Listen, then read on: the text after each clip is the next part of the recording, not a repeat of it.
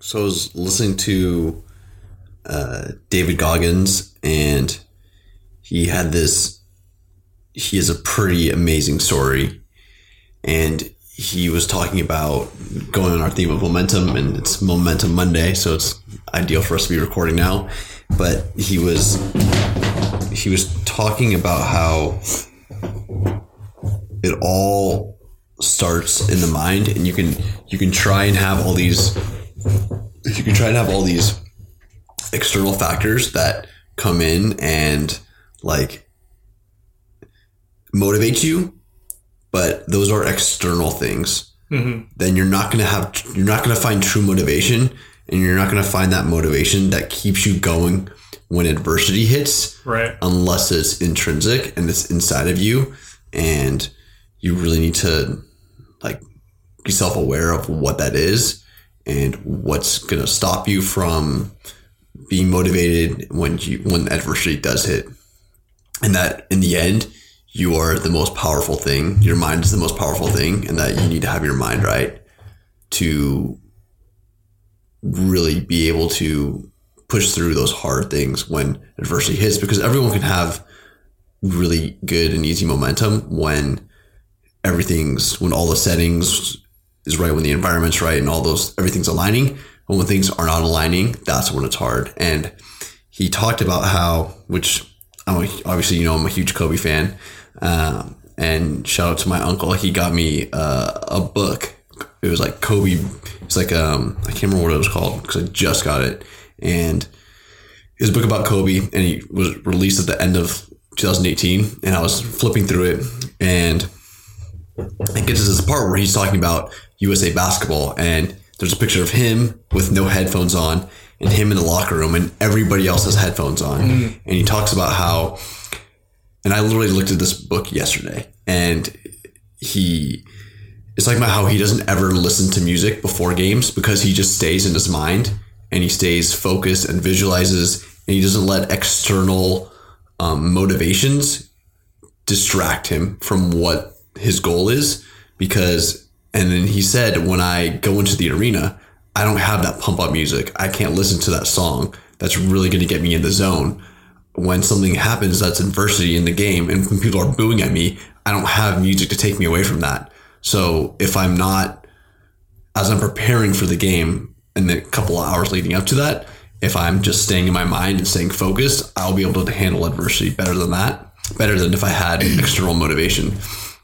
And then David Goggins said the exact same thing in his podcast about how he's like, whenever I run, and he does like ultra marathons, and whenever he does push-ups, I think he did like some ridiculous, like thousands and thousands and thousands of like pull-ups or something like absurd. Yeah, does he have the record? I want to say he has a record for that. It's like 67,000 pull-ups or something like that. Yeah. I don't know if that's, obviously I'm assuming that's not in a row, but probably in some span of hours or something like in a day or something. And he says he doesn't ever listen to music when he works out or when he runs because those are just external motivating factors, and that if you take those away, how are you going to be able to motivate yourself to then push through adversity when it happens? And so it was really interesting. It's hard to argue with that perspective coming from those two guys. Yeah. Parts of it I don't like because I just can't deny in the gym what music does sometimes. Yeah. Or even from a creative perspective or sitting here chilling, it can have such a good impact on your mindset. Mm-hmm. Those are also two like super unique personality types. It seems like, obviously don't know them at all, but just from what you read and what you hear about and you hear them talk, they seem to have a different type of mind a little bit than people who, it seems like both those guys are able to push through significant amounts of pain. Like you heard the one where he like ran like 20 miles on like a broken foot to complete this ultra marathon so that he could qualify for something. Like it was like insane. And Kobe Bryant, obviously everybody knows, like he tore his Achilles, still shot 2 free throws and like walked off the court, whereas like other players are getting carted off and carried off because they cramp up and things like that. So Dude, Kobe's mind is bizarre. Like he's got to have one of the best mindsets in all of sports, like that I've heard about. Yeah. Because you just hear about it so much. Obviously, it's been marketed so well, the Mamba mentality, but there's not many athletes that have that, like, it's so cool for him to be known for that. Yeah. You know, it's not really just the physical performance. And to think about the impact that would have on his opponents, knowing I'm playing against a guy who's thinking about this whole thing a little bit differently than everyone else. Dude, that day that back in the Olympics, when he gave interviews in like 3 different languages in like a minute. Yeah. I think he answered a question in English and then Italian and then in Spanish. Yeah. That was a turning point for me in how I view Kobe, because I didn't know that. Like, I knew he had spent time overseas, I think, traveling with his dad. He grew up in Italy because his dad played pro ball there. Yeah. But you're just like, oh, this guy's about way more than basketball. But real quick, I think something that we should spend a little bit more time on is like educating people on like what we're doing with this podcast. And yeah, that's a good part of that is like maybe at the beginning of an episode, just kind of, making some statement about, hey, here's what we're doing. First off, here's the date. First day back to work, beginning of the new year. It is Monday. # Monday Momentum. Momentum Monday. Momentum Monday. A little bit better ring. I think it goes either way, but Motivational Monday too, I think, is another one I keep seeing. But I think I wrote a little blip about, like, we have our bio in the podcast. Mm-hmm. I wrote a little blip about what the podcast is, but like, I don't know. The other thing is, for the most part, the people listening know us. They know our backgrounds, mm-hmm. Or they at least knew us at some point, But I want to respect the fact that hopefully there's some people listening that don't know us, and obviously we don't know them. So maybe here we are in our second episode. We should give like a one-liner about who we are as individuals, and then what we're even doing with this podcast. Yeah. Before we get into momentum and launch this son of a gun. So I haven't prepared anything for that. I haven't prepared anything. But I think, in the name of rawness, we can just talk about it, and it doesn't have to be polished, but at least when someone clicks listen on this, there'll be this dialogue will be there, so they'll have some idea of what we're doing. Well, it's funny that you bring that up, because I'm usually like the more structured of the two of us. Mm-hmm. And I always want to like start like, hey, here's this and this. Yeah. But literally as soon as I come over to your place or you come over to my place, we literally start talking. It's like we should have been recording as soon as you walked in almost every single time. I can't remember like one time we haven't said that. Yeah. So it is hard to like stop, pause, and like, oh yeah, we should tell people what we're doing. Yeah. So you want to start, or do you want me to say something? Or yeah, I'll start. So I guess we'll just talk about the podcast. We're really doing this to just foster deep communications and conversations, I guess, about real world topics, things that we're interested in, things that we think can provide value to others, and things that we're trying. And I think for me, a big part of it is that you don't have these conversations. So rarely do you, and this is what I tell people when I tell them that we're doing a podcast, is it's so fun to just put the phone away, literally just put the phone away for like 2 hours, an hour, 3 hours sometimes, and just like talk about not gossiping, not talking about like just like random things in your job or like random daily things, talking about like real world things that you can apply to your life that can hopefully make it better, give you a different perspective, and just really just foster growth. I think that's for me what really the podcast is, and hopefully we can take what we're learning and what we're doing and hopefully people can relate to that and take a piece away of what we're doing and what we're either doing well or what's working for us or what we're failing at, and then learning from that. I think that's in a nutshell what I think the podcast is about. Okay. I'm interested to hear your take though. Yeah. I think that's a fun part of it too, to hear our two different perspectives on what we're doing. Did you want to say anything about like who you are, like maybe your interests? Just you gotta imagine like someone has no idea. Well, my name is Will Dorns. Born and raised in Seattle. I am a fitness and health junkie, I'd say. Recently, I would say I was never super interested in, I wouldn't say super interested, but not, I don't want to go too deep on this, but I was never super interested in personal growth. I always kind of wanted to get better and everything, and I always like worked hard, but I never was intentful about it. I never was, can't think of the right word. More deliberate. Deliberate, yeah. I was not deliberate about it, whereas... Well, don't sell obviously there's no wrong answer to this, but don't sell yourself short. Like you were lifting a lot in college, right? Yeah. But maybe you were just lifting and not really thinking about the value of it as deeply as you are now. Yeah. That's just one example, but anyway, go ahead. So yeah, like sports, like hanging out. I'm not just a regular guy. What do you do for a living? Partner development for Amazon Web Services. That stuff in the cloud. Shout out. That's like one constant in all of our feedback is people are like, you did so many shout outs in your first episode. Just a thing. Yeah. I don't know. I feel like that's a good kind of baseline for like who I am. You like to golf a lot. I think that's big golfer. Athletics are huge in my life. You read a lot. Yeah. This is what we should do is we should do the bios for each other. That would be interesting. That would be really interesting. As far as I'm concerned, you've missed a lot of stuff. Yeah. Important stuff that I think a stranger should know about your background. For instance, you are in a fraternity. Are you always in a fraternity?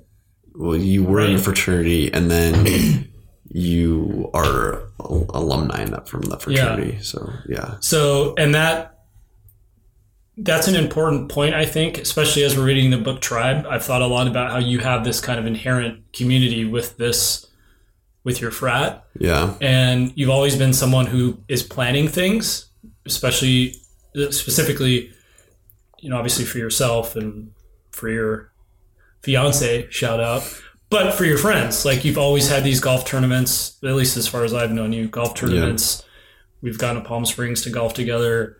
Margarita Madness, can't wait for that again. But all these, I think that's an important thing because not everybody does that. Yeah. Most people probably aren't doing that, planning things for large groups. So that's an important thing about you. You obviously golf. You're a pretty prolific reader, aren't you? Not as much as I'd like, but I think everyone says that. But yeah. I try and read at least a book a month, if not more. Yeah. So that's interesting. You've got a pretty, I think, well-rounded perspective on things. And then I think I'd probably throw meditation in there. I guess we probably talk about that a lot, but meditation is a big part of my life for sure. Yeah. I tell everyone about it. If I hear someone's interested in meditation, I want to talk to them about it. And you started that 2 years ago? 2 years ago, January 1st, 2 years ago. New Year's. And been I started with the resolution. If I set a resolution, I'm actually pretty good about keeping probably like 85% of the ones that I set. Mm. And I was, and this goes back to like the intrinsic, like if I said it, I'm going to do it for me. Right. And then if I'm doing this for me, it's most likely going to benefit other people because I'm doing these things for me, Right. I think there's so much to be said about, I was just talking to Phil about this and actually a handful of friends, and like this idea we have sometimes when it comes to like taking care of ourselves or like saying no or doing things that it can feel selfish, when really taking care of yourself is one of the most generous things you can do to your friends, because it allows you to present the best version of yourself in all of your relationships. Yeah. That's a really, like, that's a concept that I think everybody understands, but I don't hear a lot of dialogue about that. I don't hear a lot of talking about it, but, you know, and that's obviously reflective of the conversations I'm in and the people that I'm around. But like, I think it's an interesting thing to throw out there, because I think we're both appreciating that concept more and more, that like the more we pay attention to ourselves and take care of ourselves, it's not all just about us. Like, your meditating isn't just about you, your golfing isn't, nothing is like static or kind of limited to that one thing. It's like things that make you happy make you a more pleasant person to be around. Yeah. So, you know? Perfect example of this, not to toot my own horn, but we had a golf tournament at West Seattle Golf Club, and I'm on the West Seattle Golf Club. We all saw your post, dog. Men's club. Yeah, let's hear it. But like I played pretty well. 1-man scramble, you get 2 shots. So it's not like super legit golf, but it's super fun. I placed first in my flight. So I was just so freaking pumped. I like came home and I like saw Jenna, and I was just like super pumped. Like, you know, like you get to do something you love. And obviously when you start to do good things, or you have a good momentum in whatever that was, then you're just gonna be hyped up, and you're gonna like be so excited to see other people, and not so much excited to like brag about what you did, but like you're just in such a better mood that like hopefully that mood then rubs off on them, and then they're in a good mood. Yeah. And that's like what I think a lot of the benefit of self-care is that the positivity and excitement that you bring into your life by doing the things that you love then rubs off onto other people. Yeah. I mean, that is really tangible value. Like when you're bringing good energy to a conversation, or, you know, obviously you're here, you're excited about it, you're excited with Jenna. Dude, good energy doesn't come from nowhere, and we need it. We rely on it. So it's super tangible. Like that's a really, you know, toot your own horn. Don't even, you know, call it whatever you want to call it, but there's nothing bad about that. That's a great thing, you know? So I think I'm trying to, you know, adopt some of that energy a little bit more myself. And like, dude, it's okay to talk about things that you really, really enjoy. Maybe something you're good at, maybe a success that you had. Like, we all need that from each other. Yeah. So like, you're not tooting your own horn. If you're not telling people, no one's going to know. Yeah. We are not Kobe and David Goggins. Yeah. I want to call him the Gogs, by the way. I think that's a really funny thing, you know? Because it kind of sounds like a obese person. And like, obviously he used to be, and now he's like ripped. Yeah. But the Gogs. The Gogs. Sounds like a monster. Does kind of sound like a monster. All right. So before we get into momentum, I'll try and give my 2 cents on it. Oh, and also you are 30? 31? You're 30. 30? Oh, is it the 7th? Ooh, tomorrow will be 30 and a half to the day. Oh, geez. You're one of those people? No, I'm just kidding. Well, it's too late, man. So I just turned 32. I am in technology sales at a company called Redapt. Man, I was thinking about this earlier. I didn't want to mention my job first. That is not how you define yourself. No. I mean, it is, but I don't want it to be that way, right? The value that I bring to this world is not my job title and what I do, right? That's a means to an end, but it's a big part of how people define themselves. Sure. Yeah. Yeah. Anyway, it's neither here nor there, I guess. I guess it is. That's what we're talking about. So we build infrastructure.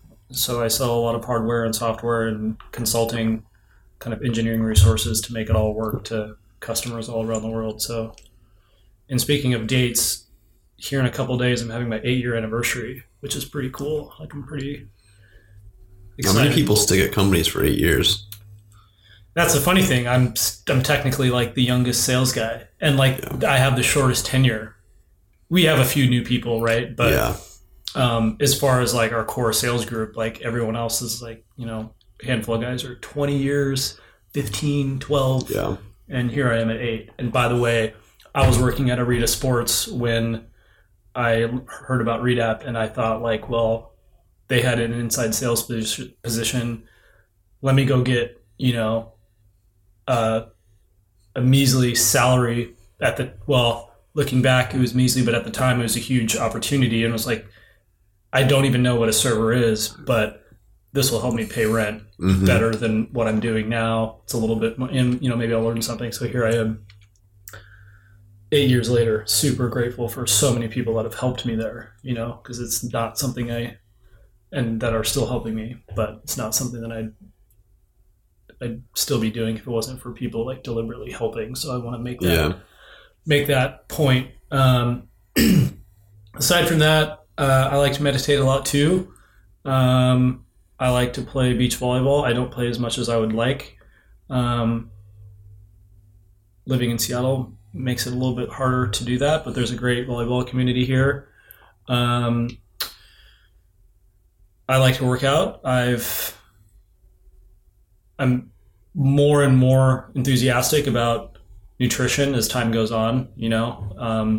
I think it's another thing that we should point out. Like, it sounds so funny to say that I'm doing a podcast. Like, I showed up to watch the Seahawks game with some friends the other day, and there's a bunch of people there that I didn't know, and someone mentioned like, how's the podcast going or whatever, and the entire group is like, you have a podcast, like what, and I have to be honest, I feel like an idiot sometimes because people are looking at you like, who are you to have a podcast? Like, what are you what do you have to offer? We're not experts in anything. Yeah. I think we're both very much, what's the phrase Mark Williams used to use all the time about OpenStack? We're a jack of all trades, master of none. Yeah. I think I've always kind of been that way too. Yeah. Always. Yeah, me too. We've always been athletic, always played a bunch of different sports. I played soccer in a small college here called Northwest University in Kirkland, just east of Seattle. Shout out to the gang. But always have just had like lots of interests, lots of them, and it's funny thinking back as a kid, like a lot of the things that I'm interested in now, like I was interested in as a kid, like sports, fashion, music, inspiration. I've always been, it's been funny having more conversations with my mom lately. She's, your parents can tell you so much more about yourself because like you don't have the same catalog of your childhood that they do. And she was kind of reminding me, like, I've always been into the idea of like motivation and inspiration and where things come from, the history, why things are the way that they are. So this podcast is just like an extension of that, right? Yeah. We're just being super deliberate about what's going on, what's working, what's not. What else? I live in Madison Park. Will lives in Capitol Hill in Seattle. That's important, I think. We live a couple miles apart from each other.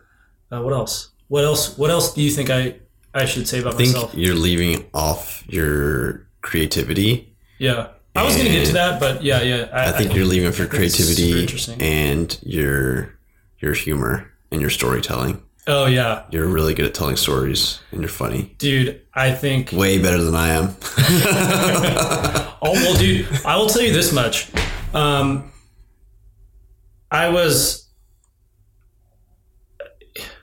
This could be a whole podcast of us just like trying to define who we are and like talk about like why we are the way that we are. But like,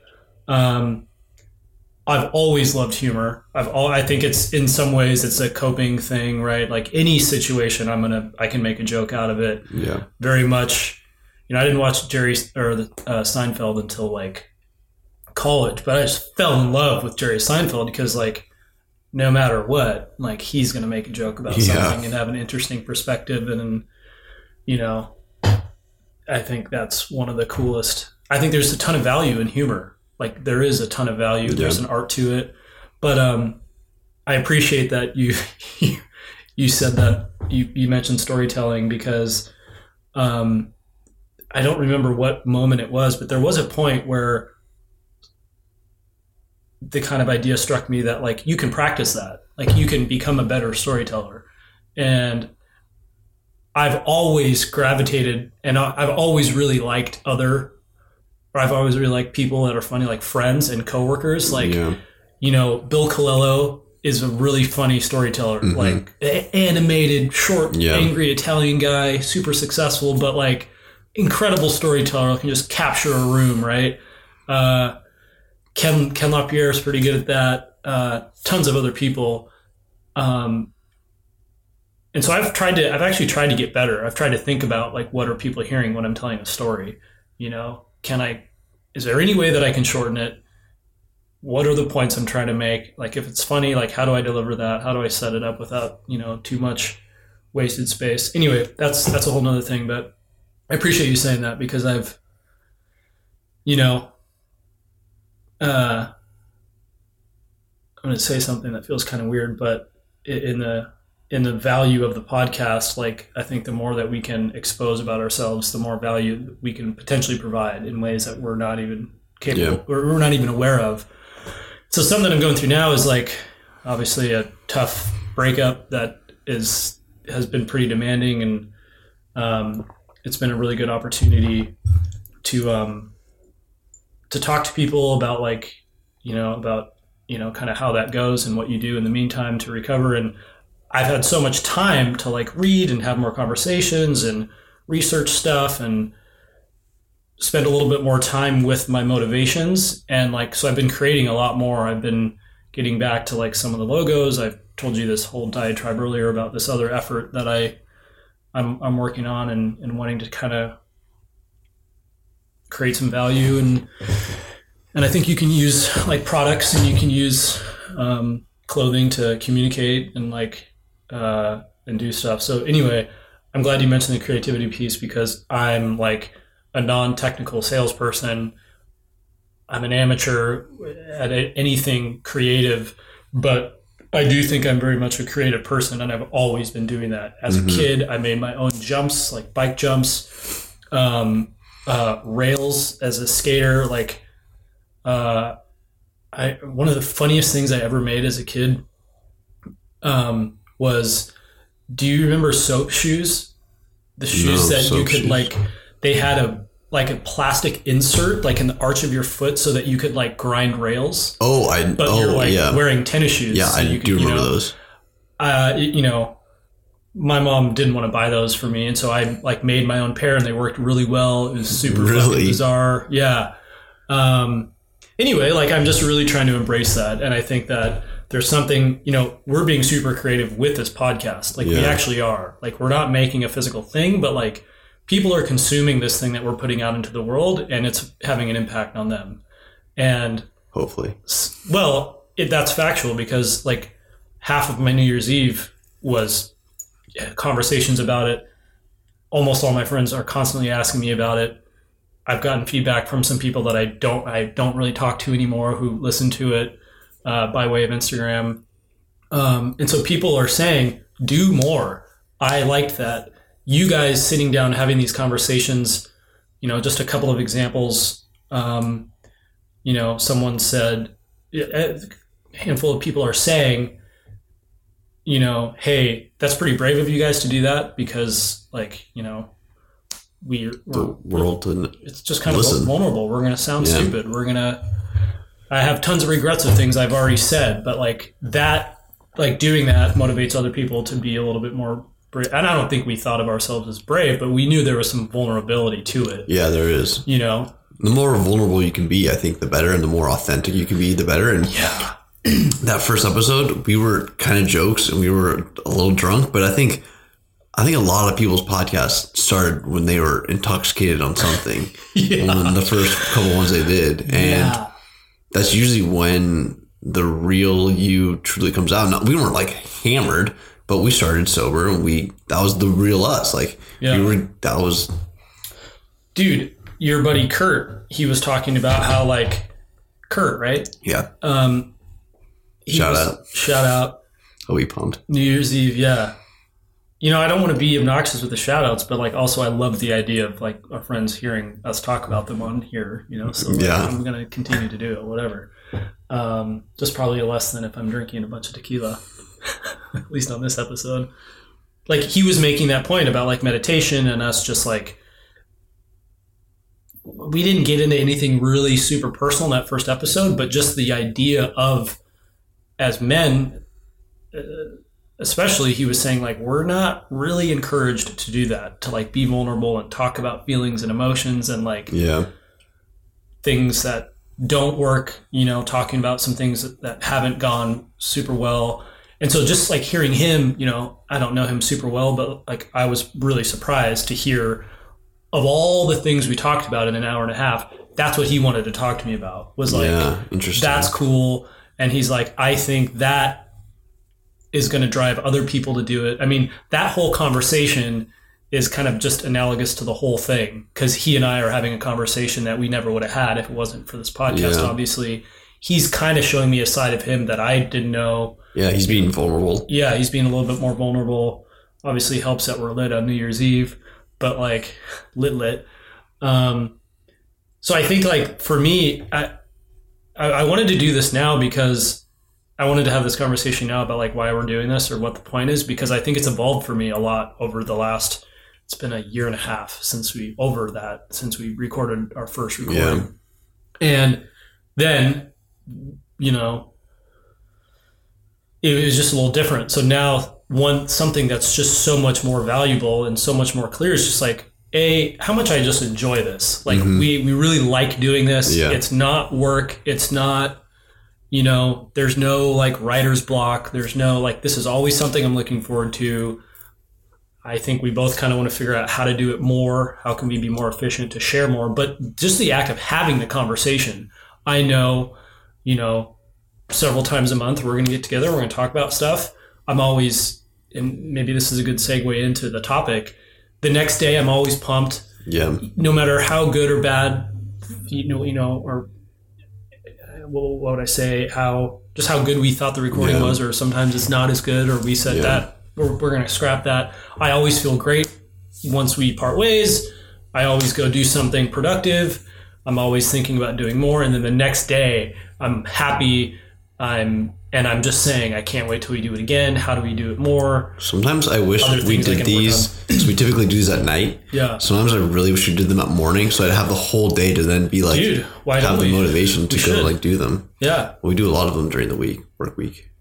But so here's another thing, and I think maybe this time we can like get into the concept of momentum and use this segue, because it is great. Yeah. But like, there's no barriers to us just like maybe once a month or however much we want, say like, hey, let's get together at 7 a.m. and do a 30-minute recording and go about our day, or 6 a.m., like whatever. Yeah. There aren't barriers to like doing more stuff.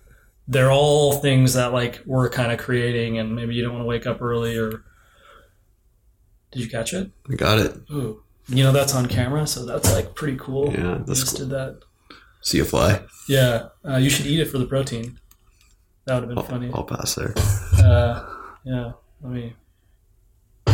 Anyway, like, I could sit here and we could do like a 3-hour episode on like, ironically, why we're doing a podcast about like why we're doing a podcast, but we put out why. Yeah, we put out one stupid. You know, I don't want to bash it, but like you're being too hard on it. Yeah. Well, you know why I think that's coming from is like, we have other episodes where like we are a lot more. We're focused on the value. We're focused on the value, and like we're not swearing constantly. We're not drunk. Like, you know, we're not playing E40 in the beginning of it, just like sounding so dumb and talking about the Lakers game. Like, that's all great. Like, you know, it is great. But I guess what I am doing is like I'm comparing it, and I'm thinking about the value. Like, you know, I'm telling some strangers the other day, like most of our friends know it's going to be kind of silly. There's going to be silliness, like whatever. But I'm telling some strangers, and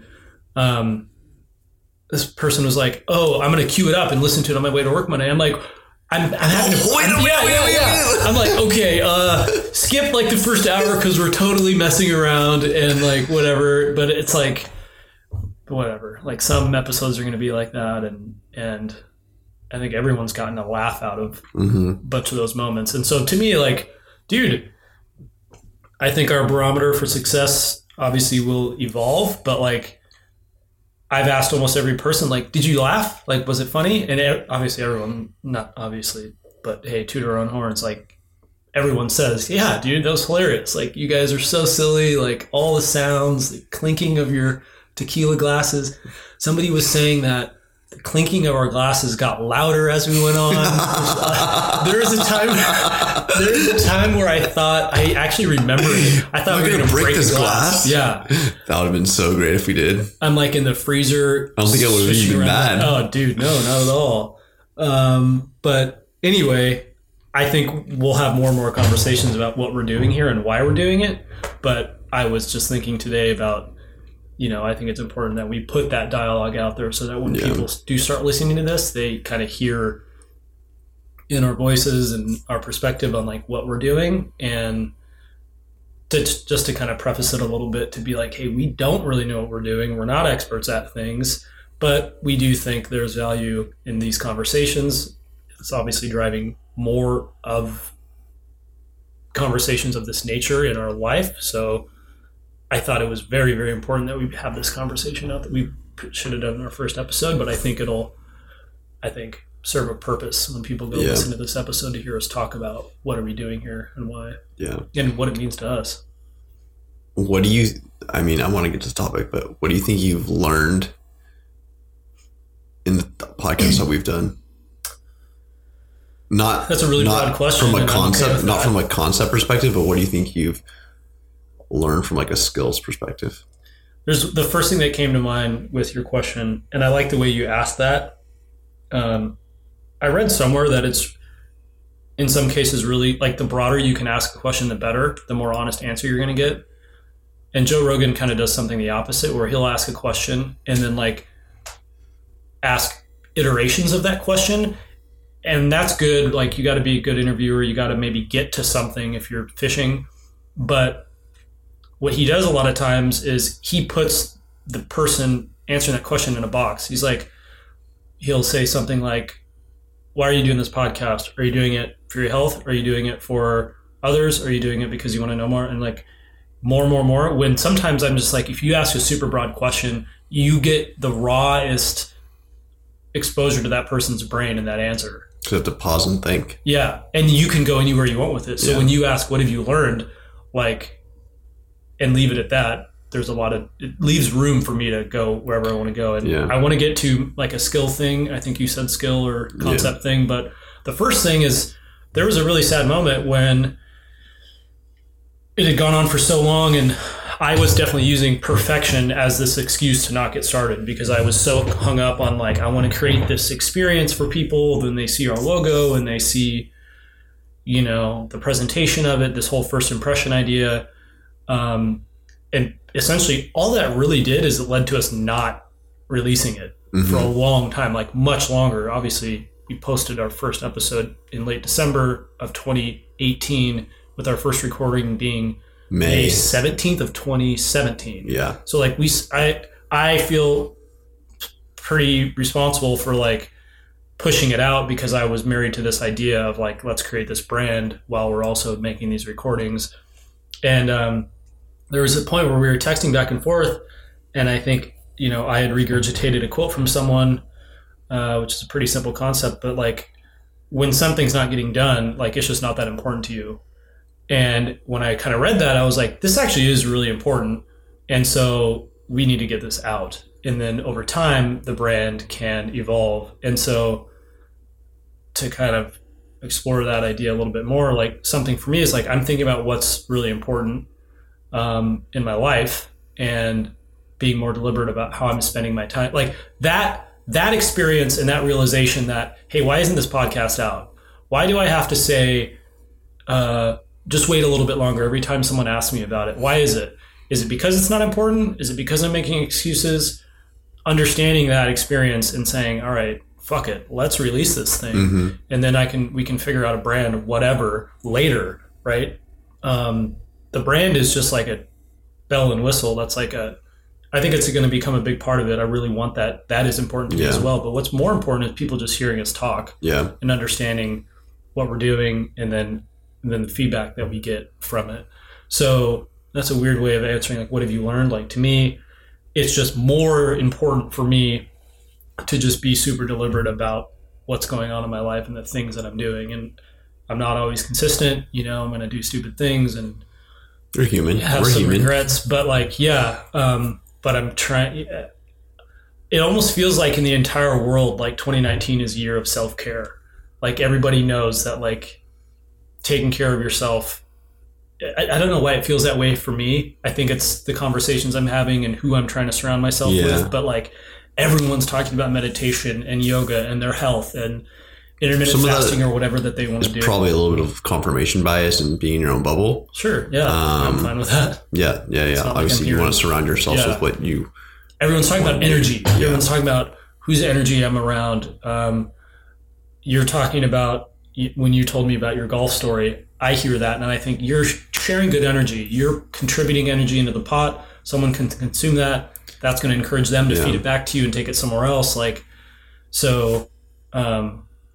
Anyway, I kind of got lost there. But. No, I think you've learned self-reflection and to see what's important for you. Yeah. From a very small standpoint, one of the things that I've learned to become a lot better at is, because I spend roughly about 2 hours plus on the phone every day. I think I've always been a pretty good listener. I've always been pretty good at listening to people going through things. I think I've always been pretty good at that. But I think I've become better at it in being able to not cut in, let them speak and just let them go. I think I heard a stat, and I think about the stat all the time. I could be getting the stat wrong because I heard it a while ago, and it was the average person interjects like every 13 or 17 seconds. I feel like it's even shorter than that. I'd have to look it up before the other person does stop talking. So you'll be talking for 13 seconds, and before you've even finished your sentence or thought or whatever, I will, in every 13 or 17 seconds, some number like that, I will interject and cut you off and say what my thoughts are instead of letting you continue your thought. And so that's able to let you then have fuller thoughts, really get across what you're trying to say instead of me cutting in and having this really fragmented type of conversation that has a lot of half-baked ideas that don't all get fully baked and out there in the conversation. It's funny, as you're talking about it, I'm like making sure that I don't. Yeah. Dude, it's so hard because, and I think this is also where meditation has helped me too, is you become self-aware of like what you're doing and what you want to do. So I'm aware that like I want to talk, I want to like cut in and like cut this person off and like add my opinion where I think is value, maybe the information. And sometimes you just have to do that based off of the situation if you have the correct information, But I do really realize and notice myself when I want to do that, and I'm able to at least have that conversation internally.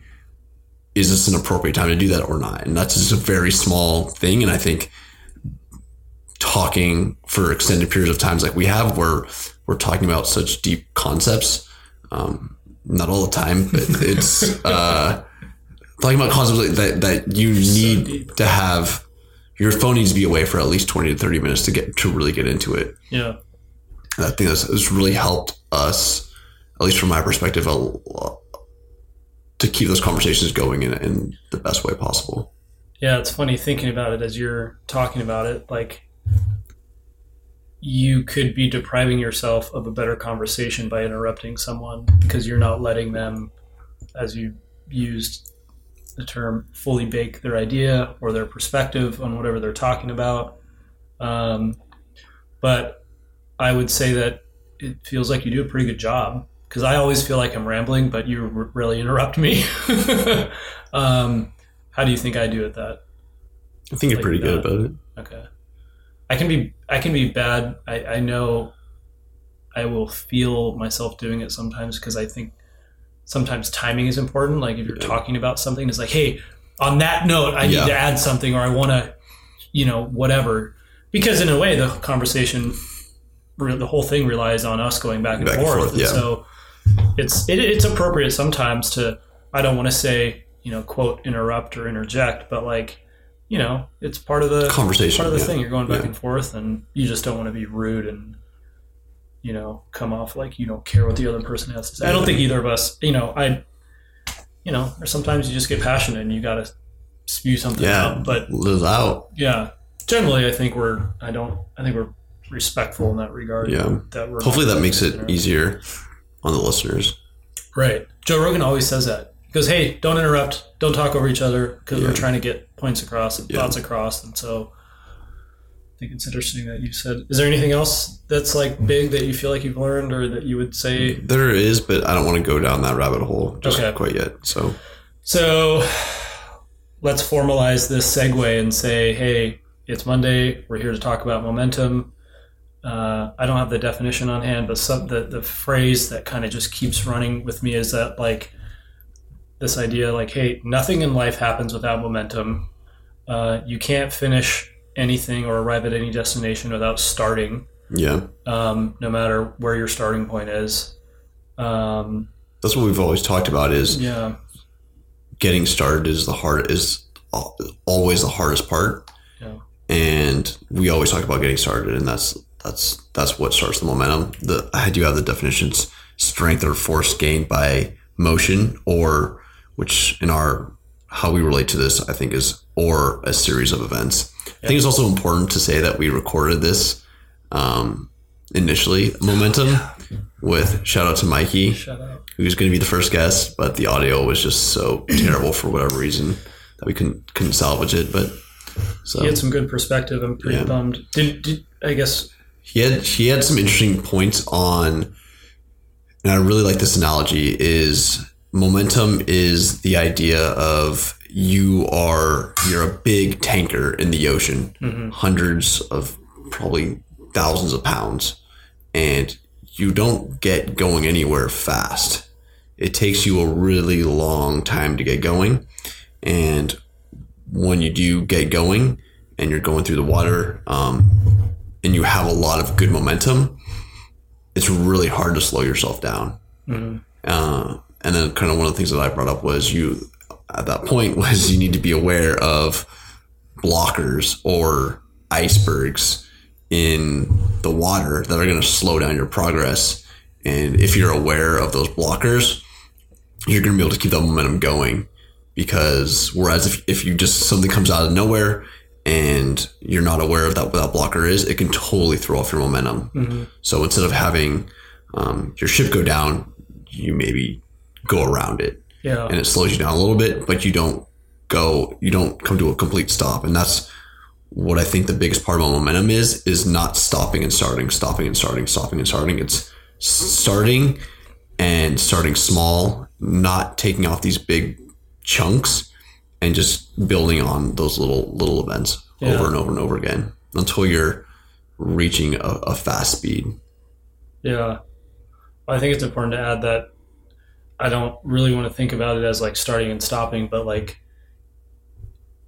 you're slowing your progress just a little bit, but don't ever completely stop. Like it's okay to have a bad, whatever your kind of venture is or your goal is or wherever you're going. Like the thing about momentum is that having it makes it easier to recover when you get a little bit off course. Yeah, that's a good point. That kind of makes sense. Yeah. And so much of what I am going to talk about all the time is going to relate to like nutrition and health in general, because I've lost a lot of weight. My mom has lost a lot of weight. And so many things to me map back to that idea. And like, you just don't arrive at weight loss. You just don't arrive there. It's like, that's the whole idea. I mean, I guess you do, but like, it doesn't pop up one day.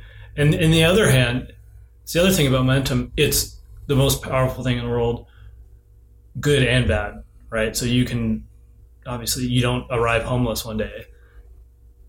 Okay, you do. But like, it doesn't just happen out of the blue, right? Yeah. We are the result of all these little steps, small decisions, perseverance, recovering, getting up when you fall. So it's such I think, an important topic to talk about, because everything that we have and everything that we've accomplished comes from, hey, like one day we did decide we're going to start a thing, and then you make progress and bite off chunks, and then you get somewhere.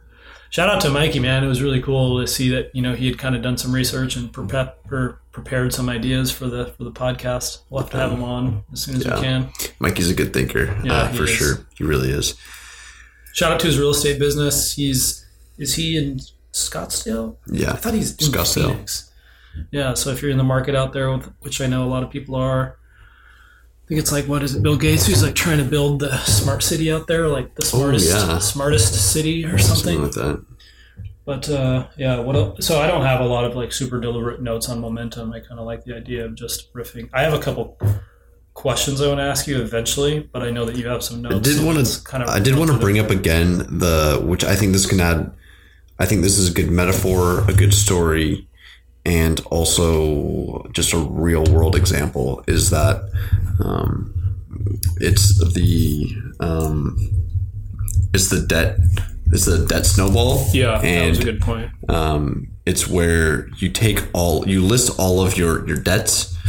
Let's say you have 5 debts, and they're all in different amounts of how much you're in debt, and you start by paying off you pay. So you have 5 debts. They're all different amounts. You list them off, lowest debt to highest debt, and you pay off the very minimum on 4 of those debts.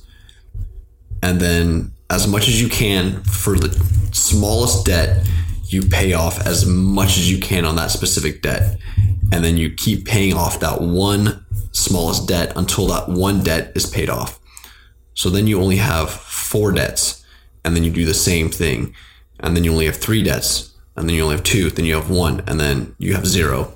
And this really starts a lot of good momentum in that you're starting with the smallest thing. You're starting with the most accomplishable, low-hanging fruit task or goal that you can achieve. And once you achieve that goal, you're like, I feel good.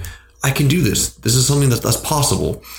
And then you do the next thing that's a little bit harder than that first task. And then you achieve that goal. And then the snowball starts getting bigger and starts rolling faster. And then the snowball starts accelerating. And then before you know it, if you stay vigilant and on that path, you will then have no debt. Obviously, that's pretty simple concept and breaking it down, but that idea, I think, is just makes so much sense on so many different levels, especially because money is such a big issue in the States, specifically regarding debt and credit cards and student loans and mortgages and cars, all that kind of things. Like almost everybody has like some sort of debt that they're trying to pay off multiple times, multiple ones. And if you can just break it off into small chunks, it's so huge. And I think that's a really big part of momentum, is breaking things into small accomplishable goals and tasks and then building off of that. Yeah. I'm glad you went over that again. That's an interesting concept. And that was called something specifically, right? If people want to look it up. I want to say debt snowball. Yeah, it was the debt snowball method. Okay. The debt snowball method. There were some other interesting points that I also wanted to go over, in that you can attach feelings and emotions to momentum or really anything. And so you can have positive momentum with like love, forgiveness, ownership, gratitude, self-compassion, all these other types of emotion that you can attach to positive events. And when you start to have more of those positive events and more of those, as a snowball grows, you start to have more of those positive emotions. You just start to argue and then share those positive emotions with more and more people, because you're going to have more of those to give. And then if you're having negative emotions such as apathy, hate, envy, greed, whatever those things might be, you're going to start to go into a farther and farther downward spiral, faster and faster and faster. And it's going to be harder and harder to get out of that spiral. And you're going to have to start momentum in the other way. And it's the kind of thing, like you get that snowball or that tanker up at high speeds, it's going to be pretty hard to reverse it in one way or the other. So I think that's also important, is to be cognizant of the emotions that are, and how they all have a compounding effect. Oh yeah. Because let's go with let's just start with health and fitness. You're like, I want to lose 50 pounds. You start by going to the gym. Let's say you just start walking. You start walking for 30 minutes a day for like a month. You start doing that. Then you start to make some progress on that. And you start to work out more and more and more and do more intense things. But then you start to, because you're doing that, you're like, I don't want to waste that positive momentum. So I'm going to start eating healthier. To build on that positive momentum and to compound that, I'm going to start getting more sleep so that my body rests and I have better mental clarity and that my body recovers faster and I get better workouts in.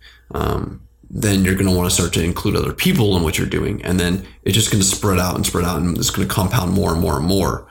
And that momentum is just going to build off of other things. And they're all going to kind of interlock together to then keep that momentum going. Yeah, that's an interesting point. I'd say like you don't see someone who crushes working out and crushes nutrition and is so good at all the types of things. They have all this positive momentum, but then they do one or two things that like totally throw it off all the time. People don't do that because they don't want to start that negative momentum that gets them going in the opposite direction. They want to do everything they can to be as streamlined as possible, move all the jumps and barriers out of the snowball plowing down a mountain so that you can reach optimal speed. Yeah. And optimal momentum. It's exciting to me that you're making some points that are similar to some things that I've written down about this analogy that I have, or that I thought was worth sharing. But I think earlier you might have mentioned I think you're talking about the power of why, but I have written here the life-changing potential power of just starting anything. And I had written down that there's the satisfaction of doing things for yourself, accomplishing new things. And obviously there's so many analogies that we can use, but I was sitting here thinking about it one day, looking at this fiddle leaf fig plant that I have. Which one is that? That's one right there. The tall, skinny one? That's had better days, but the whole point of the story is that it's had much worse days. And so there's so many words in here that you just said that I'm going to say about this process. But for me, I got that plant, last summer, was really excited. These are really kind of sexy, in vogue plants right now everywhere. The fiddle leaf fig, everybody wants one. Everybody knows they're sexy, in vogue plant. They are, dude. I know. It's just funny to hear you say a sexy, in vogue plant. Sure, dude. I didn't think I'd ever hear that about a plant. Oh yeah, so I got it, and it didn't go super well. Like it started, and I think people tell you like they're pretty finicky. They're hard to kind of, what would you say, grow, like maintain. Yeah. And I was at a point where I almost threw it away.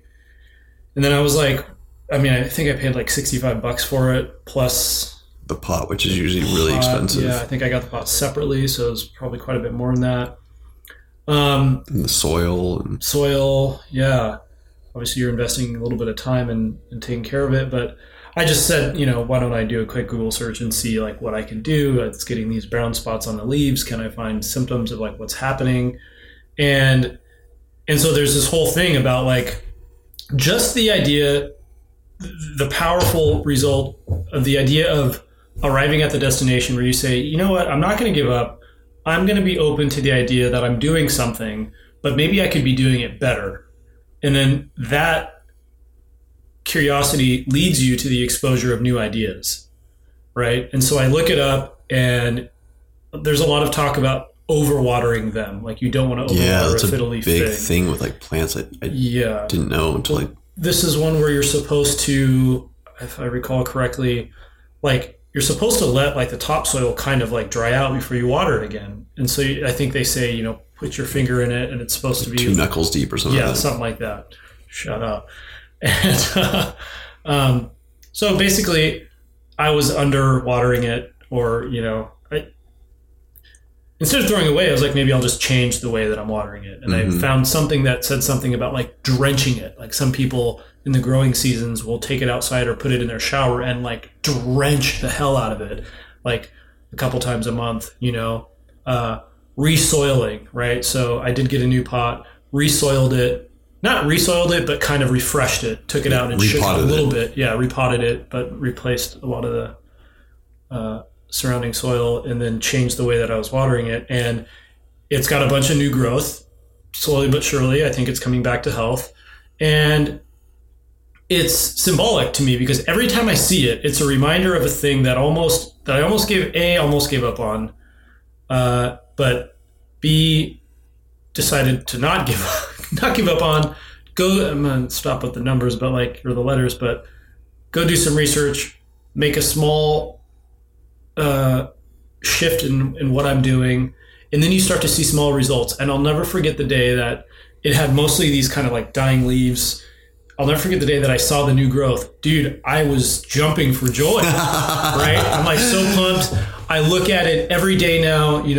People always talk about, I always hear, studies have proven that if you like talk to your plants, it helps. I talk to these guys, talk to that little guy all the time, right? What do you say?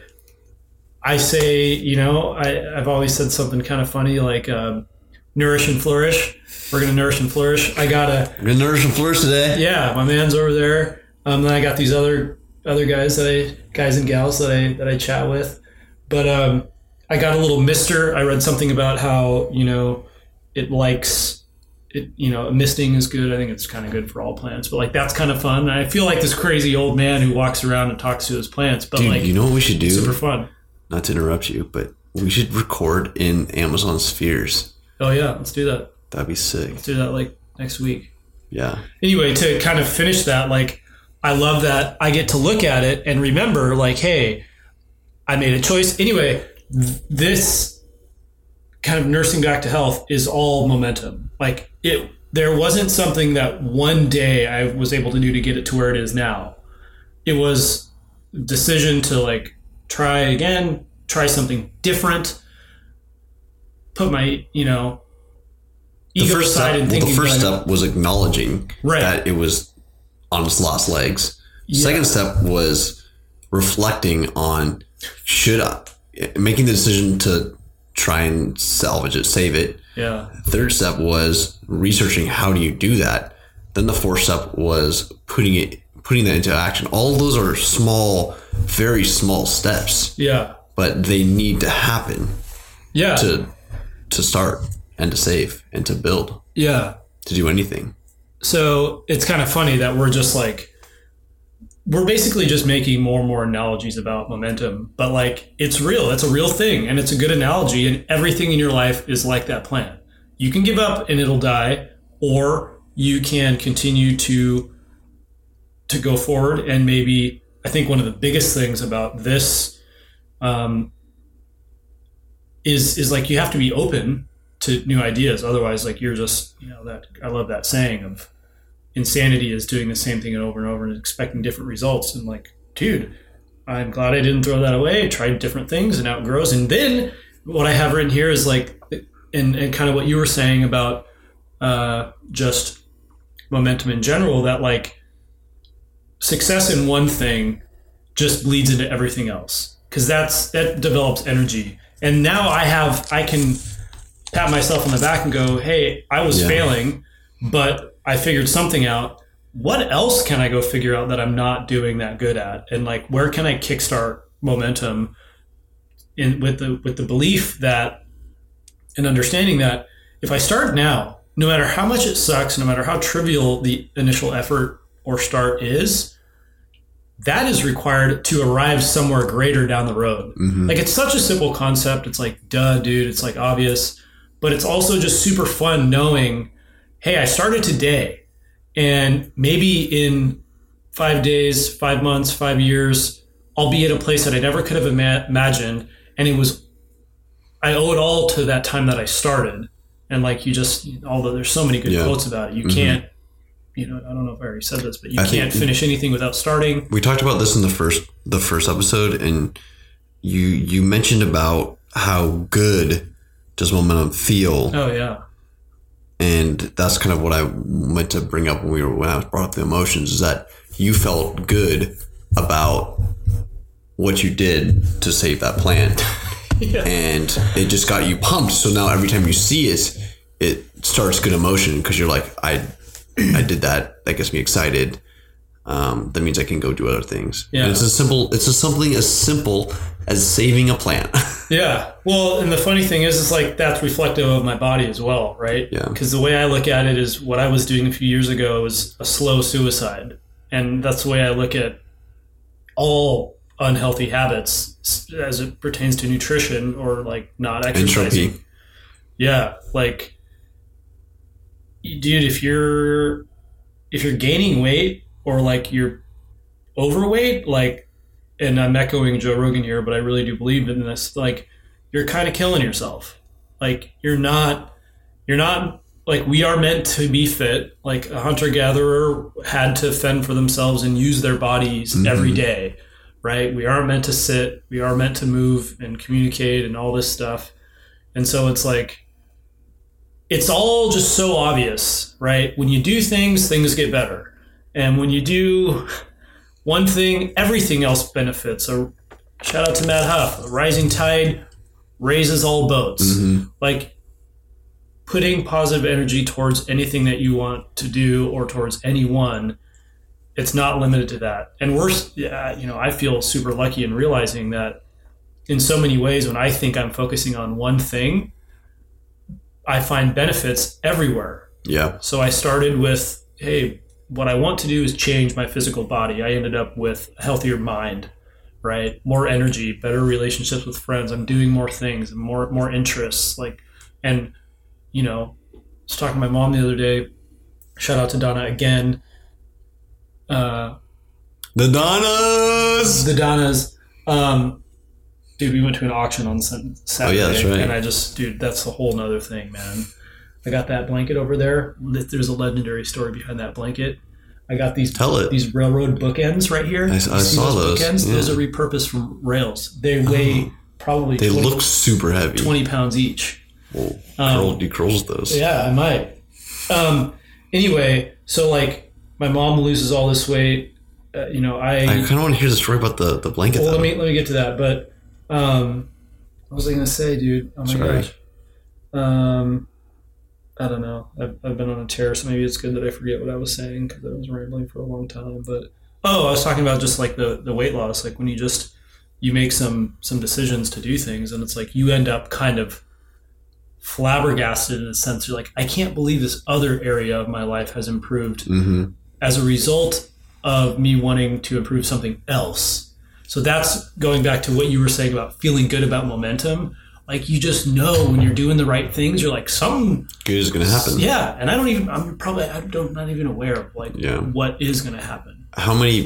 You hear this so often when somebody makes it rich or famous or they make a book, they're like, if you would have talked to me 10 years ago when I was whatever situation I was in, and you would have said, are you going to write a book that's going to make millions of dollars in 10 years? You're like, no way. I'm just trying to survive right now. Like, no way. Yeah. And I think what all of those people have in common, is they overcame adversity, they overcame setbacks, but they didn't take shortcuts. Yeah. That's a really good. Those are two really, really good points. Adversity is a really good one to make. I just want to say that. Yeah. It's just so true. Like we were talking about Kobe earlier, but like so many, like it seems like anybody who's interesting is just like a result. You can point to them having gone through something that, and here's the beautiful thing about it. It's all perception and it's all relative, right? Whatever your struggle was is what makes you who you are. And there's no sense in comparing your situation to someone else's because it's just yours and that's just theirs. Like, that's a good point because sometimes, and I came from a fortunate background, sometimes I hear these people with their stories and they came from these just rough beginnings where I'm like, I really can't relate to that life that they live. Like I really just can't, like, yeah. And sometimes it makes me feel like what I'm talking about is more phony.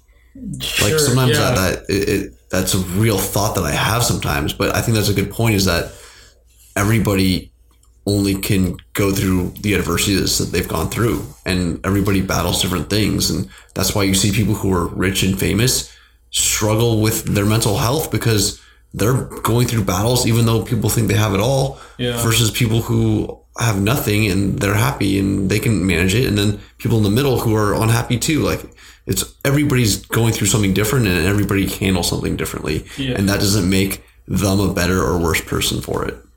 Yeah, it's like the analogy of, like, especially living in Seattle, the sunny days are so great because of the rain. Mm-hmm. Happiness is so great because of tragedy. Like, without some... I can relate as a Coug fan. Jeez, shout out. Without some, balance, like, you don't appreciate anything. Yeah. And going back to what you said, well, what we both said about being fortunate, that's relative. Or sorry, having a fortunate upbringing or background, that's all perspective too. Because I think a lot of people would look at my life or my upbringing, and everyone would have a different interpretation.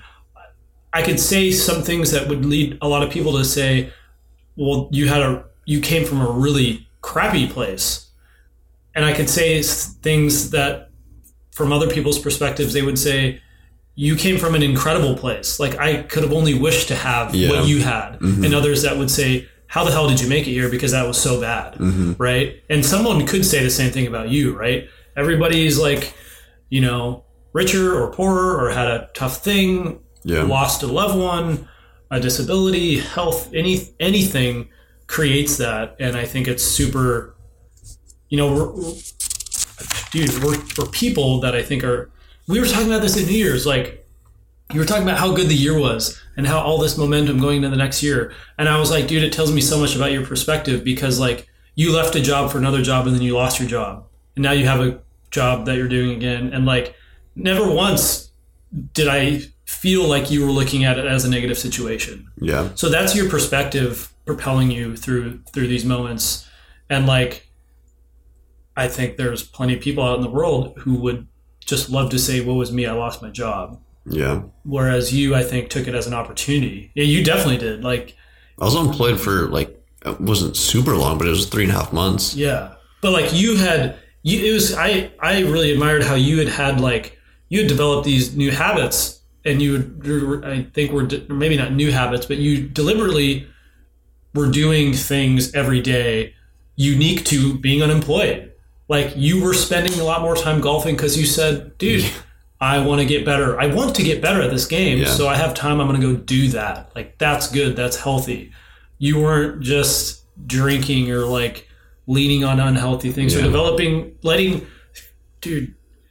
funny kind of full circle thing here. You weren't letting negative momentum build. Yeah. Like, you had one moment, which was unfortunate, that you lost your job, and it, I don't even think it really had anything to do with you personally, right? It was a company situation, right? Yeah. Way beyond your power, started way before you got there, but you didn't let any negative momentum really build, and you did very much the opposite. And you said, I'm going to use this to create some good momentum, and you're probably in a situation now as a result of what you did during that time. I think a lot of it's like mindset wise, like, I think you were reading a lot more, you're meditating a lot more, obviously golfing more, whatever. We can talk about that forever. But do you want to hear a story about the blanket? Yeah, I do. So first off, it was my mom's Christmas wish for me to come to this auction with her. And she's been it's a place in Linwood called Sunset Auctions. And it's like, it's kind of like antique stuff. And it's like, dude, it was in like a glorified warehouse. I had no idea what to expect, but, like, she's the hardest person to buy for Christmas because she just doesn't want any crap. She don't need anything. And obviously, as any probably mom would tell you, all they want is your time, right? That's every mom's love language, is they just want to spend time with you. Yeah. Do you have something to say on that? Sounds like you were thinking about something. I was just going to say, I don't get my parents I rarely get my parents gifts anymore. My dad, I'm pretty positive my dad's love language is gifts. Interesting. So I try and get him gifts. I think he appreciates when I get him gifts more than when I do. He loves when I spend time with him, of course, like any parents do, like you said. But I do think my dad really likes receiving gifts. Dude. But my mom loves time. Yeah. Loves time. Well, the funny thing about gifts is, like, I think we all know, like, Christmas and gifts, like, there's some pretty thick layer of bullshit around the whole concept.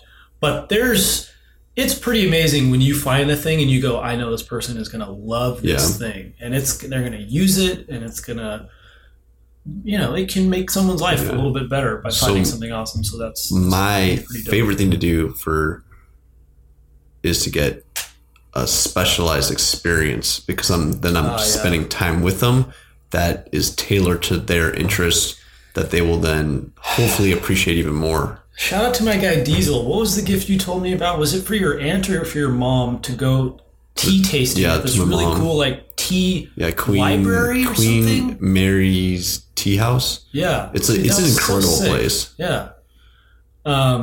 Did you do that already? Yeah. Was it dope? Yeah, it was pretty sick. Yeah. Really good tea. Was that your mom's Christmas gift? It was funny. It was actually like Mother's Day. It was her birthday. And it's just, things happen. My mom travels a good amount, and then I tried doing it. She's like, no, I can't do this. So I was like, hey, and it wasn't her Christmas present, or we don't do, our family does $100. You choose a gift or experience or whatever, and you choose one person within the family to do that with. Yeah. So I had my dad this year. Okay. So I didn't have my mom. But anyways, it was really cool, and my mom absolutely loved it. She like sent me a text afterwards. She's like, I'm so happy that you did that. Yeah. Made me really happy. But what a nice lady. Donna. Yeah. Anyways, sorry. The blanket. So, like, dude, I've been raving about this whole story to all of my friends because it, like, it's so satisfying to what we're talking about to have someone so happy. And my mom was just so happy that we were going to this auction, talking about it constantly, educating me on anything that popped in her mind, all the characters, all the little people I was going to meet. She's one of the few people who's like not a reseller. A lot of the people there specialize in things. Like one guy's, glass, like any sort of glassware. He knows kind of a market, who makes stuff, where the value is, how to sell it. That was super cool. Like I kind of eavesdropped on his conversation with the auction, and hearing all these different backgrounds. So my mom's gotten into it, and dude, I can map this new hobby back to her like weight loss. Like she's got I want to. This is a totally unrelated tangent, but I think I can kind of tie it in a weird way, because like she's got so much more confidence that I would have never really imagined her just going to some auction. Nobody referred her or invited her to this. She just wanted to go and looked an auction up, found it, and drove there one day. Couldn't find it the first day. Went back the next week and like couldn't find it, called them, finally found the place. Perseverance, right. But I think there's so much confidence with her going out in public, meeting strangers and opening up conversations. And dude, we get in there and I get to see a side of my mom, because I'm like, I've never seen her in this environment. Who are these people? What do they think of her?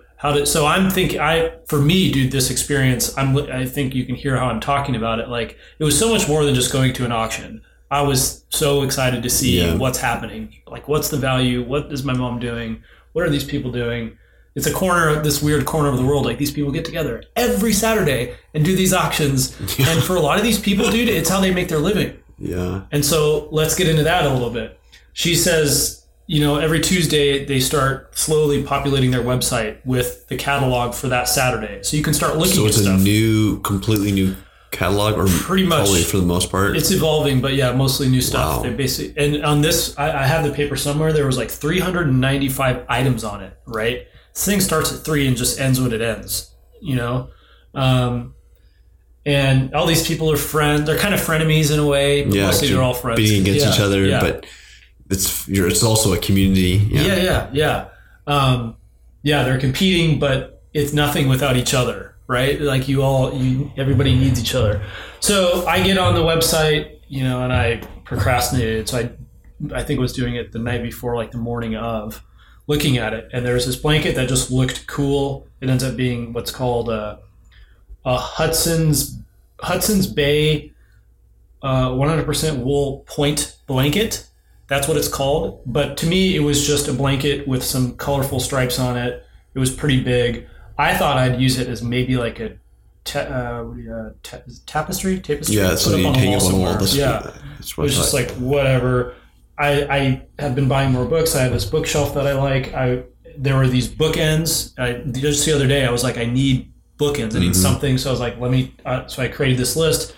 Then there was a Chinese painting, and then there was a chair from Hans Wegner, this Danish contemporary designer who's made a bunch of furniture, has had a huge impact on like the, just kind of the state of contemporary like design and art. So I had this list of 4 things, and like to me that was a fun exercise because like I knew it was going to make my mom happy that I'd even done research. Yeah. Because I think a little bit of her was like, I'm kind of dragging my son to this thing. She doesn't know if I'm having a good time. And I'm like, I'm going to really surprise the hell out of it. Yeah. I'm going to really try to see if I can maximize the hell out of this by like really getting into it. I dressed up, dude. I got all dressed up. What'd you wear? Well, I wasn't super dressed up, but I have like this black like cashmere sweater, and I wore some like my green, kind of like dark green jeans, my black boots, and this black like that wool coat that I was wearing. Oh yeah. Right. With this idea of like it might have an impact on how people bid against me. Yeah. Like if I look like I mean business, right? Yeah. But totally. Also there's value. Like it's actually just fun to dress up. I felt good. I felt like I meant business. I'm here to get my things and learn about this. And if someone looks over and I look like a scrub, maybe they assume there's a better chance of outbidding me. But if I look like I mean business, then maybe they won't. But also I knew it was going to pump my mom up. So I get there and she's blown away. But sure enough, she's dressed up too. She's got a big necklace on. She's got this top on. She's kind of, and I'm so regretful that I didn't get a picture because it was such a moment for us. And it's actually very momentous because like my mom and I have gotten so much closer as she's lost weight. I encouraged her. I kind of, not encouraged her to lose weight, but she repeatedly tells me, no. She repeatedly tells me that like I motivated her to do it because I lost weight, and she looked at how I took an interest in my nutrition, all the benefits, started sharing a little bit about what I was doing. Hey, I'm hearing this and this from podcasts, and dude, now she's sending me podcasts. Dude, you don't lose 212 pounds by like so doing nothing. She threw out her entire kitchen. She's everything, like she's deliberate about everything she eats now. Like she understands nutrition. She's from the Midwest. She was cooking, great cook, but mostly bad stuff. Yep. Diet Coke constantly, like so much crap, McDonald's. And now like I could probably say like she's surpassed me in like the kind of how deliberate she is in how she eats, right? I work out a lot, so I allow myself to cheat more, but like she walks the dog, and she's, generally pretty active. She's 72, cuts her own lawn still. Like she's a pretty active person, but like she's surpassed it. Anyway, this auction for me, it was kind of momentous in this thing where it was one of the first times in a long time that my mom and I were just going out and doing something new together. And she's showing me something. I don't even think she realized just how much I was looking at it as in like, you're providing a pretty immense amount of value by exposing me to a new world. Mm-hmm. And no matter what goes on at these auctions, like I've never seen it before. Now I'm going to go see it. Yeah. And who knows what I'll take away from it. I can't wait to go back. I want to take all my friends. I think I kind of want to surprise her and like get a bunch of people together and go. And because so here's the thing. I get these things and like, here I am. I have these items, right? I have this experience. I won the auction for these items. They're actually already being put to use. That blanket, so my mom told me like take a look at some items and set a budget for yourself, right? And see what you want to do. And I got that blanket for I think $55. No, like I need to reiterate. That seems really inexpensive for what that is. I'm about to blow your fucking mind. Yeah. Just looking at the design on it, it looks like it would be absurdly expensive. So and I can only see like a sliver of it. Yeah, there's a cool tag on it, and we bid it. I think one person, it started at 50. Someone bidded 52.50. I said 55, and I kind of thought I was. Do you have the card? Are you like raising the card? Well, here's the kind of crappy part. I didn't even want to share this. I ended up having to do it online because we had to leave for the Seahawks game. But I had done all the research, and we're kind of there, and I'm going, all right. I wasn't thinking I was going to have to go online and do it, but once I was there, I was like, I really want to do this, try and get this blanket. So I'm at the Canterbury in Capitol Hill on my phone bidding as Doug Baldwin makes this catch. I'd almost forgot about it, and I opened my phone. It's going once, going twice to someone for $52.50, and I click 55 and I swipe it. I get this thing, right? So that's incredible. Is it an app or like a website? It's a website. It is the jankiest website, which I love. To me, it's so great. It's a bad website. It's a horrible system. It's so bad, right? But to me, that makes it better, right? Yeah. And so my mom's like, her whole thing is like every single item that she's got at the auction, she knows the backstory, the artist, where it came from, potential value. She kind of wants to start like her own little eBay store and do this, right? And she's developed a good eye for some of this stuff. These blankets sell for, here's what's crazy. I'm walking around Capitol Hill today.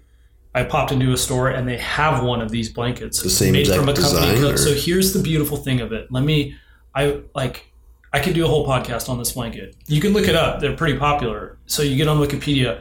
I think it was in the 1700s. At some point, wool accounted for like a large portion of business in this world. So you remember we were talking about fur trade, beaver fur, beaver's huge, beaver fur, insane, and wool trading. Insane. These blankets were a currency, dude. Yeah. You see those 4 stripes? Yeah. That is a system so that when they're folded up in a physical transaction, someone knows by the number of those black stripes how big it is. So 4 makes it a double. That's kind of, I think that makes it like, that tells someone they don't have to unfold it while they're doing a, in-person negotiation. They just know it's a system. Hudson's Bay Company was started in England. They make most of them. Pendleton has the rights to this. I don't know if it's trademark or something. Pendleton is the company that makes them and sells them in the U.S. Hudson's Bay you can't buy here. They're sold, I think, in Europe and in Canada. I think, I'm not sure of this detail, but I think Hudson's Bay was sold to someone from England, moved it to Canada, something like that somehow. So you can go buy this brand of blanket, and it's called a point blanket. The 4 is the point, and and it's also analogous to me because at some point this meant a lot to someone. Like they needed this to stay warm. I want to put something on my wall that looks cool or sitting on my couch that looks cool, but like this was a currency at some point. Do you know how old that it is? They used? I'm going to do some research on it.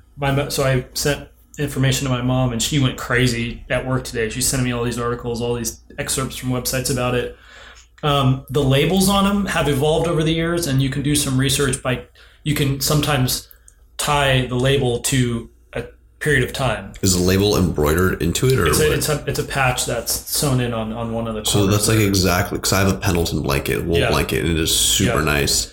And there's a patch woven into the corner that says Pendleton blanket. It says a little bit about about it.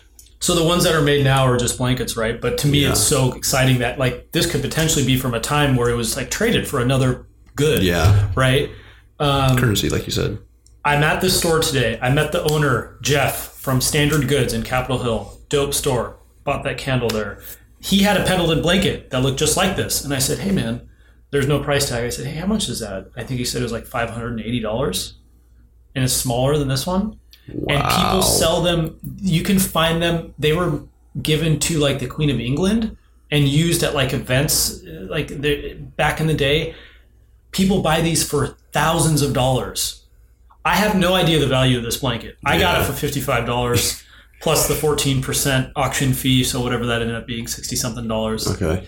But like all from this experience with my mom, now I have this thing sitting here that I could talk to people about for hours. Yeah. It's symbolic of an experience with my mom, which I'm probably reading into and making probably a bigger deal than it really is. But like, who cares? Is you attach the value that you want to it. Yeah. I'm going to go do some research a little bit. I have no interest in selling it. Oh, Jeff at Standard Goods today was telling me that Chihuly, avid collector of these, buys them for thousands of dollars. He just finds them and he's like, I need it. He's like someone that collects shoes or cars. He just has tons of them. Really? He goes to estate sales, and people know that and find him. And the guy kind of joked, he's like, you could probably reach out to him and talk to him about it and potentially sell it. I don't want to sell it. I'm not interested in any of that, but like, so cool to me to end up with this thing. And the value has grown dramatically since I got it, because I've done a little bit of research and learned a little bit more about it. Yeah, that's really... Who knows? Someone might hear this on this podcast and text us. I want to see you, after we sign off, I want to see you hold it up and unfurl it. I want to see like the whole thing. Yeah, it's pretty dope. I like the colors of it. It's like a white with black line, with a short black lines. There's some red in there, or maybe that's orange. It looks really cool. Yeah, it looks in phenomenal shape too. Yeah, it's supposed to be like really old. The auctioneer was really cool because he, like, as the auction was going and he'd bid items, he'd give you a little bit more detail, and it was really funny because he'd throw out a detail that would totally change your perception on the thing. So he's auctioning and he's saying the prices. Yeah. Then is he saying this is where this came from? This is where He'd go, hey, here's a painting from China. I'd tell you the size, the materials, it's canvas, oil paint, whatever. The artist, what's in the painting, if there's any defects. A lot of these things would have a ding or a hole or a scratch, whatever. And then he'd be like, this was on some ship in 1943. And everyone would be like, what? Like, what? And then, like, the bidding would go through the roof. He'd just, like, drop something like that. And it'd be kind of weird where it'd be like, wouldn't you say that first? But I wish I was there when he was actually talking about this blanket, because who knows what he said. He probably, the age of things was very important, and obviously the origin, like where they came from, how they got them. Because the other interesting thing about this auction is that it's mostly fueled by individual consignees. Like, I could take anything down there and go like, hey, could you guys, like, I could go down there and say, everybody knows what consign is, but I could go, hey, I want to sell this for $75. Do you think you could? Or that's my minimum. Yeah. And they would go, maybe, maybe not, and go do it. So, like, someone brought this in there, and my mom's freaking out. Like, you have no idea who could have owned that blanket. You have no idea what transactions it could have been involved in before it got to you. Which reminds me, I think I'm going to go get it dry cleaned or like something. Yeah, I was going to say. Who knows what's going on with it. But, like, it's an incredible condition. The first thing I did when I walked up to it was smell it. It smells good. It doesn't smell like weird or anything. I bet it's probably been washed. I bet at places like that there's some minimum standard of cleanliness and things like that.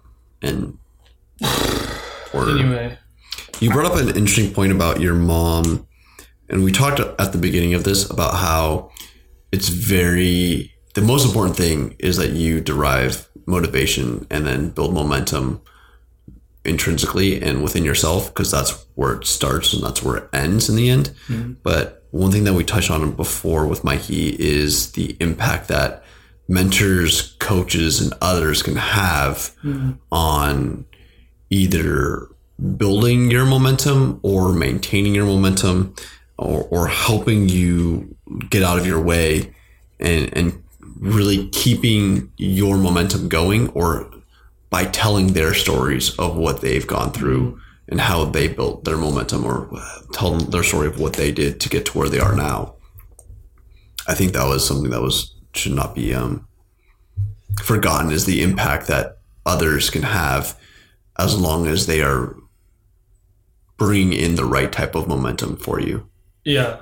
So was there something that stood out about what I said about my mom, or was I just because you said that your mom started to looked at you for your weight loss. Yeah. And then she saw the story that you were beginning to tell and show. Yeah. And that she then started to do that. Yeah. Yeah, it's good. And I'm sure you guys had a lot of conversations then about what you were doing and how you were going about it, and you were then starting to feed off of each other. Yeah, for sure. Because most of our interaction now is like, I'll go up there and share a meal with her, Yeah. And it used to just be that the meal was, what's up, what's going on in your life right now, basic stuff. Whereas now the actual food, she's excited to tell me, like, more excited, and she knows that it holds different value to tell me what she's cooking, what she made, what's in it, where she got the idea, where she got the vegetables. Like, she's always telling me what store, like, so there's just there's so much to it. And so it's like, I love that it's momentum originates from like physics, right? Because like you can't argue it, right? And so as we're having conversations about some things that are a little bit more abstract, in a way it ends up being super tangible, because as we talk, we're like, holy shit, how powerful is that thing? And you didn't even expect that to happen. So I'm super excited that this is our second episode that we can release to the world. And I think I'm really excited. I'm just really excited that this is going to be a much different flavor than our first episode, right? I think there's obviously tangents and we're talking about a bunch of random stuff, but I think people are going to just get a little bit more value, and hopefully there's better feedback. And then for us, this is just an exciting conversation. I really enjoyed this conversation. So I think there's got to be a link to how much we're enjoying it to how much our potential listeners are going to enjoy it. Yeah, I agree.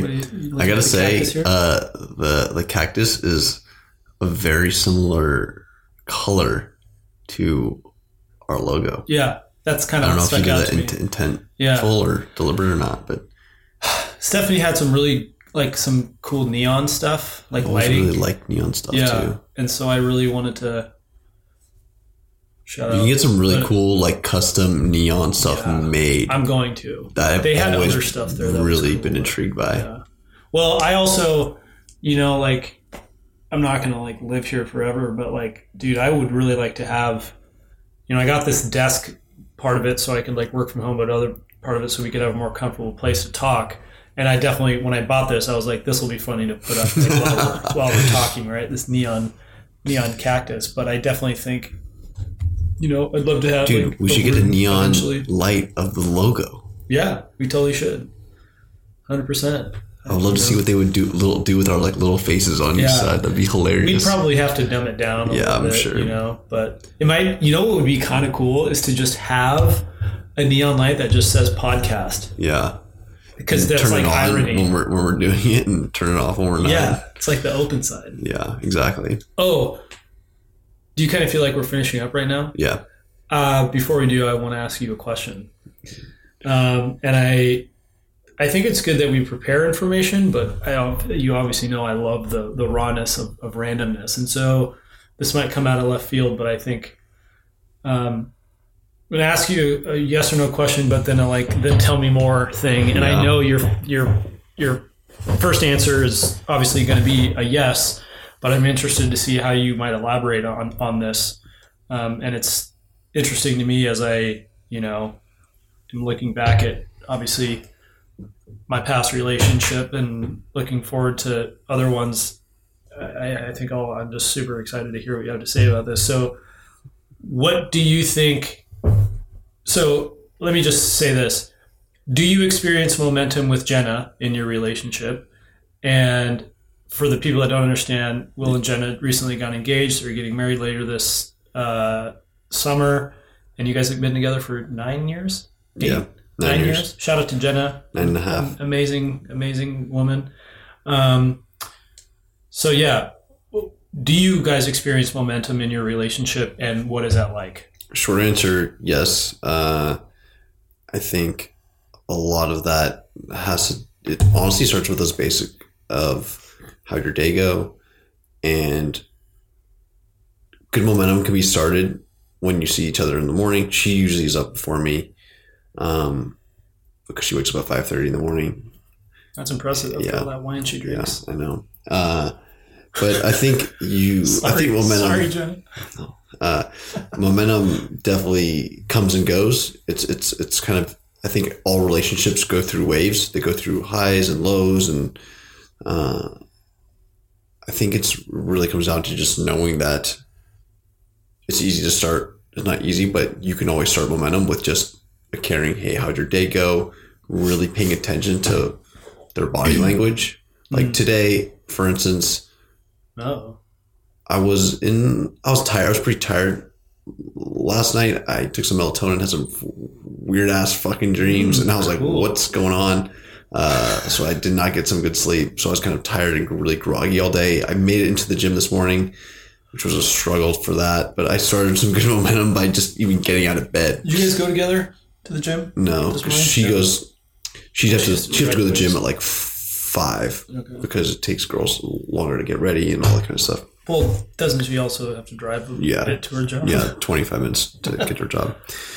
But you get back from work and you can just kind of see that, like, I could tell that she was a little bit, I don't know if it was annoyed or off or something. And like, I try to be like positive and happy, and, you know, you give her a kiss, and I think what's really important is you say, and I try and do this when I remember, I don't always remember, is you say 3 good things that happened to you that day to the other person, because then you're starting good momentum with them about things that you're not only giving them insight into what your day was, but you are then giving them it's conversation points. Yeah. And then hopefully they'll then say, what are 3 good things that happened to them? If not, that's okay.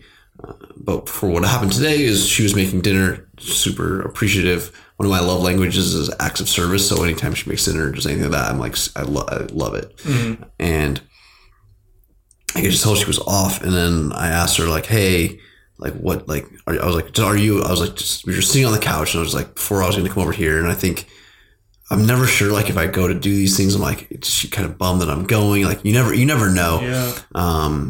And you just ask her, like, hey, how are you doing? Are you okay? And she was like, I'm pretty bummed out, actually. Like, I found out that because she was really wanting to make a switch into PE, because she's just she's burnt out from the standard elementary school teacher life. And she teaches what right now? 5th grade, which is when I was in 5th grade, my class, we allegedly, from my teacher, gave her a stroke. We were that stressful of a class. So we were little hellions. Yeah, I've got the same feedback. So I can only imagine what she's dealing with on a day-to-day basis, because I remember pretty vividly some of the stuff that we were doing and the ridiculousness of 5th grade. And anyways, she was just super bummed out about that, and just being able to have that conversation and just being able to be aware of what they're going through is able to then start momentum, because then that gets them off, that gets that off their chest. Yeah. They might feel a little bit better that they've at least been able to talk to somebody about that. And that's a big thing that we talk, that's in tribes. Yeah. Tribe is how many people just need a sounding board. Mm-hmm. And that just starts good momentum. Like, I left and I was like, hey, I love you, bye, you know, but at least that starts good momentum in another way. But that's a really roundabout answer of, yes, there is a lot of momentum in relationships. And when you're with someone for 9+ years, you go through a lot of highs and you go through a lot of lows, and it's really just being able to maintain and keep momentum going and being able to stop and realize when momentum's going in uphill instead of going downhill. Yeah. And being able to say, hey, like, let's do something for ourselves. Yeah. And start the momentum going in the positive direction. I thought it was kind of cool that you guys had planned this dinner on kind of the quote first day back, because this was her first day back at school, right? Yeah, from the break. So I know we didn't talk about that earlier, but when you mentioned, I think at some point, that you wanted to record later so you guys could do dinner, I was like, oh, that seems smart. Because we usually record first thing after work. Yeah. And I was like, can we do this later? Yeah. Interesting. That's a really, really good answer. And so sorry for hitting you with a kind of surprise personal question about it, but I think that's super valuable to hear, you know, because you're obviously, for a million reasons, right? It's obvious. I don't need to recite what you just said, but, like, you know, you're being deliberate about it. I think it's probably obvious that you've got to be more deliberate in how you kind of operate a relationship the longer you go, right? Mm-hmm. 9 years in, you've got to, you know, I don't want to say that it doesn't get easier, or maybe that it gets harder per se, but, like, it would make sense that the more deliberate, the longer you've dated, the better. When you've been dating someone for 9 years, you feel like, and I think this happens to a lot of couples, you feel like you can just brush things off, because you're like, oh, we've been together for this long, like, it doesn't matter, like, you know what, just brush it off, who cares? She knows, but like it's cool, whatever. But, like, no, that's like, nobody wants to be treated that way. Yeah. People want to be felt valued for and respected and heard and loved and had fun with and all those types of things. Yeah. Well, it's good you say that because it's just so easy.